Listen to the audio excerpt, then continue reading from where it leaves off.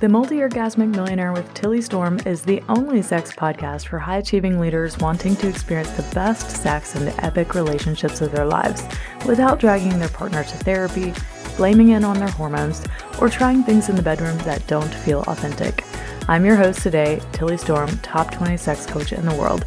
I hope you enjoyed the episode. Hello, everyone. Welcome back to the podcast. It's Tilly. Today, I'm taking a break from the 3-part men's series because I have a burning episode that I've been wanting to put out there for a while. And it is on the movie The Sound of Freedom. And I wanted to put this one out after I actually finished seeing the movie, because the first time my partner and I went to see it, he had a fever 2 days prior to us going to see it, and we thought that the fever had broke the day after. And when we went to see it, the air conditioning was out, and it was like 91 degrees in the Miami area, and it was super hot in the theater. So he passed out like maybe half an hour through the movie, and we weren't able to see the rest of it. So we've just recently gone back to utilize our comp tickets to watch the rest of the film. And this is really important that I put this out there, because I know that a lot of people struggle with their sexuality, with feeling that it could be sacred and holy, and how can it be in a world where people use this part of themselves to control, manipulate, distort, be perverted, to be fucking sicko human traffickers and pedophiles, right? Like, how can we make peace with this in a world where there's just so much grossness and disgustingness and such terrible things that happen? One of the statistics that the movie pointed out was just absolutely mind-boggling to me, that there are literally 2 million people, most of them children, who are slaves right now around the entire world. And that is more than in any other time in human history, even when slavery was like a legal thing in the United States. 2 million people, and most of them are children, and most of them are sex slaves. So how the fuck do you make peace with sexuality when this is going on in the world? And if you liken this whole thing to money, you will start to see some parallels. It's the same thing, right? Look what people do with money. They distort it. They use it to control. They use it to manipulate. People do all sorts of crazy shit with money. Does it make money bad? No. Money is just a tool. Kind of the same thing with sex. There's a bunch of crazy people that do a bunch of fucking disgusting shit. Does that make it bad? Of course not. But people still struggle with money and feeling that it could possibly be a force of good in the world. People's relationships with money are so fucked up, especially if you come from like a spiritual background or a religious background where you're taught that the less you have, the more holy you are. Well, sorry to tell you, but in today's day and age in the world now, the less you have, the less you're able to help people and be a force of good and change in the world. So it's not really helping anybody for you to be a broke ass and not be able to pay your rent or mortgage. So it serves you to have money when you're a good-hearted person and you recognize that it can be used as a force of good, right? Well, it's the same thing with sex.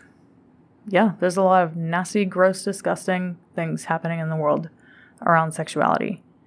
And at the same time, that doesn't mean that the way that you use it when you're a good-hearted person and you learn to control your thoughts and you learn to who you actually are. So this is going to be a deep dive into some very deep spiritual teachings. And if you're on that path, which I think most people who listen to my podcast already are, then great. All right.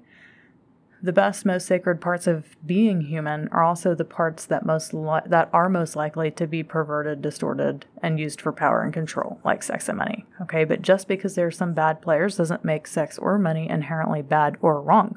What people do with their thoughts, it matters far more than the fact that you have them or not. You are not your thoughts. You are not your emotions. You are not your sensations. You are the consciousness that experiences them. You are the consciousness that experiences the human, the ego part of you, having a thought, having a sensation, having an emotion. And this is why it's so incredibly important in this time in history that people wake the fuck up. And I mean, like, wake up to the consciousness that is them. Because we do have so many sickos out there doing absolutely atrocious, terrible things. And if they could wake up, maybe they could stop that shit. Is there any hope for them? I don't know. But I don't think I could go another day thinking that there isn't any hope for them. So how do we wake up to the consciousness that is us so we can see that we are the one, that the consciousness is the one in control?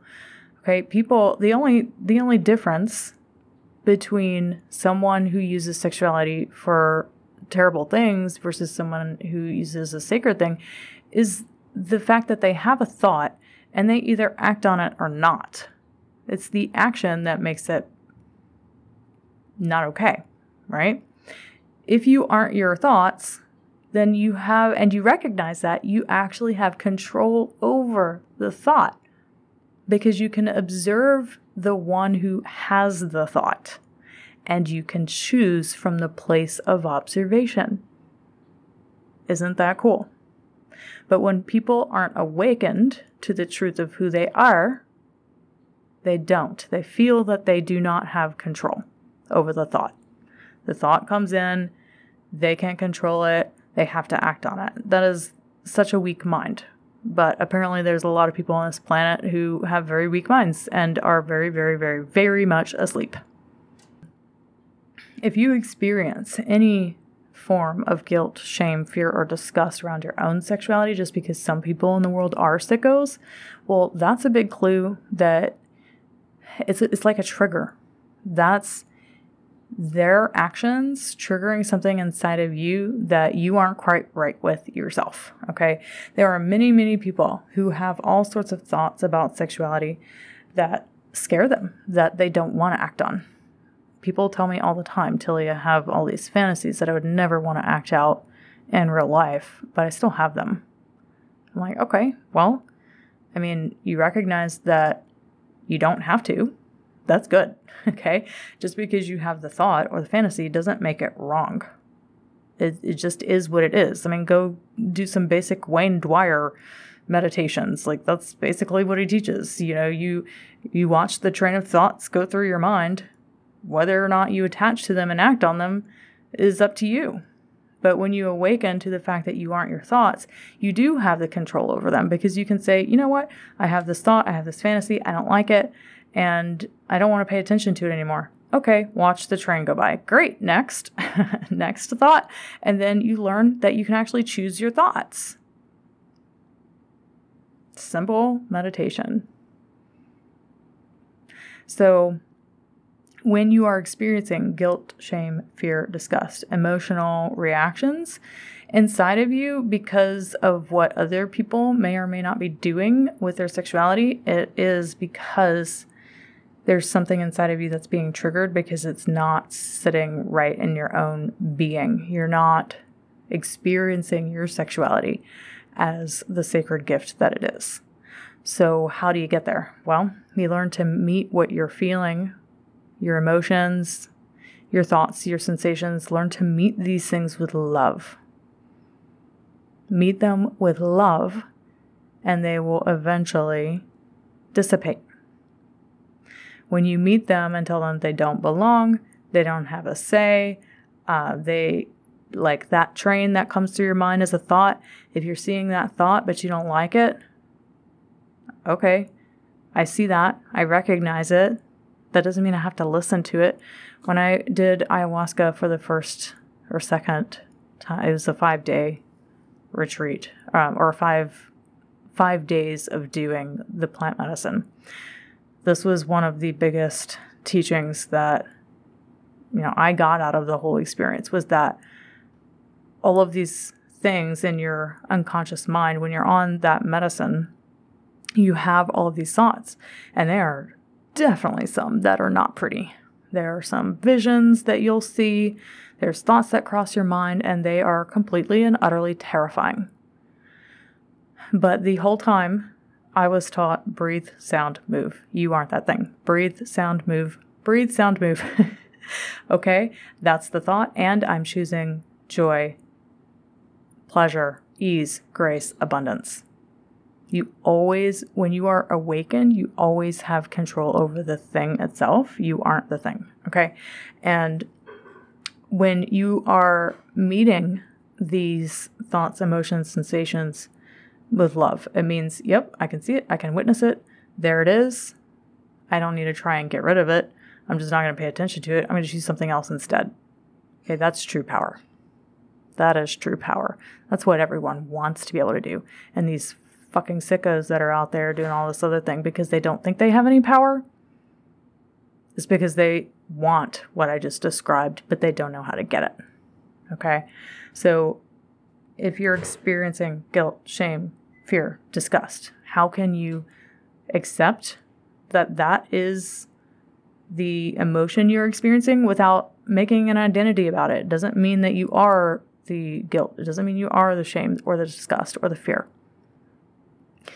It's just an emotion and motion. So an emotion is energy in motion. It's an energy that's just moving through your body, and you can choose to breathe, sound, and move through it and move on. And I choose something else. I choose another emotion right now. Okay? So the best way to experience your sexuality is a divine thing, a sacred thing, in a world where there's all of this garbage and sicko, disgusting shit going on, is to be able to get really present with yourself, learn some tantric and Taoist techniques that get you out of your mind and into your body, learn to incorporate meditation into your self-pleasure and sexual experiences, because that is where you will begin to see the link between meditation and orgasmic experiences, that they're very, very similar. So you will, when you learn tantric and Taoist practices, you start to connect with what sexuality actually is. And it is literally just an energy source in your body, and what you do with the energy, the actions you take to do with the energy, that makes all the difference in the world. It makes the difference between the actions you take being something that you'll eventually feel guilt, shame, fear, disgust around, or not for some people, or that energy that you are awakened to, is it something that I'm going to use for good? That's something that I'm going to begin to experience as a beautiful, sacred thing that I can use for force of good in the world, just like money. It is no freaking different. So that's the message that I wanted to share with you guys today. If you haven't seen the movie, please go see it. It's incredible. It will probably only be out in the theaters for a short time more, because it's already been several months that it's been out. So it just really sheds a light on how vast this problem actually is, and how disguised it is, and what actually goes on in that market, and how it happens, so you can protect your own children from anything of the sort happening to you or yours. So thanks so much for joining me. If you guys have any questions about this episode, or how to deal with challenging emotions around your sexuality, not knowing how to experience it as a sacred thing, then I would be happy to receive an email from you. You can email me at contact@tillystorm.com. contact@tillystorm.com. All right. Thank you so much for joining, and I'll be back with the third part of the men's series next week. All right. Bye.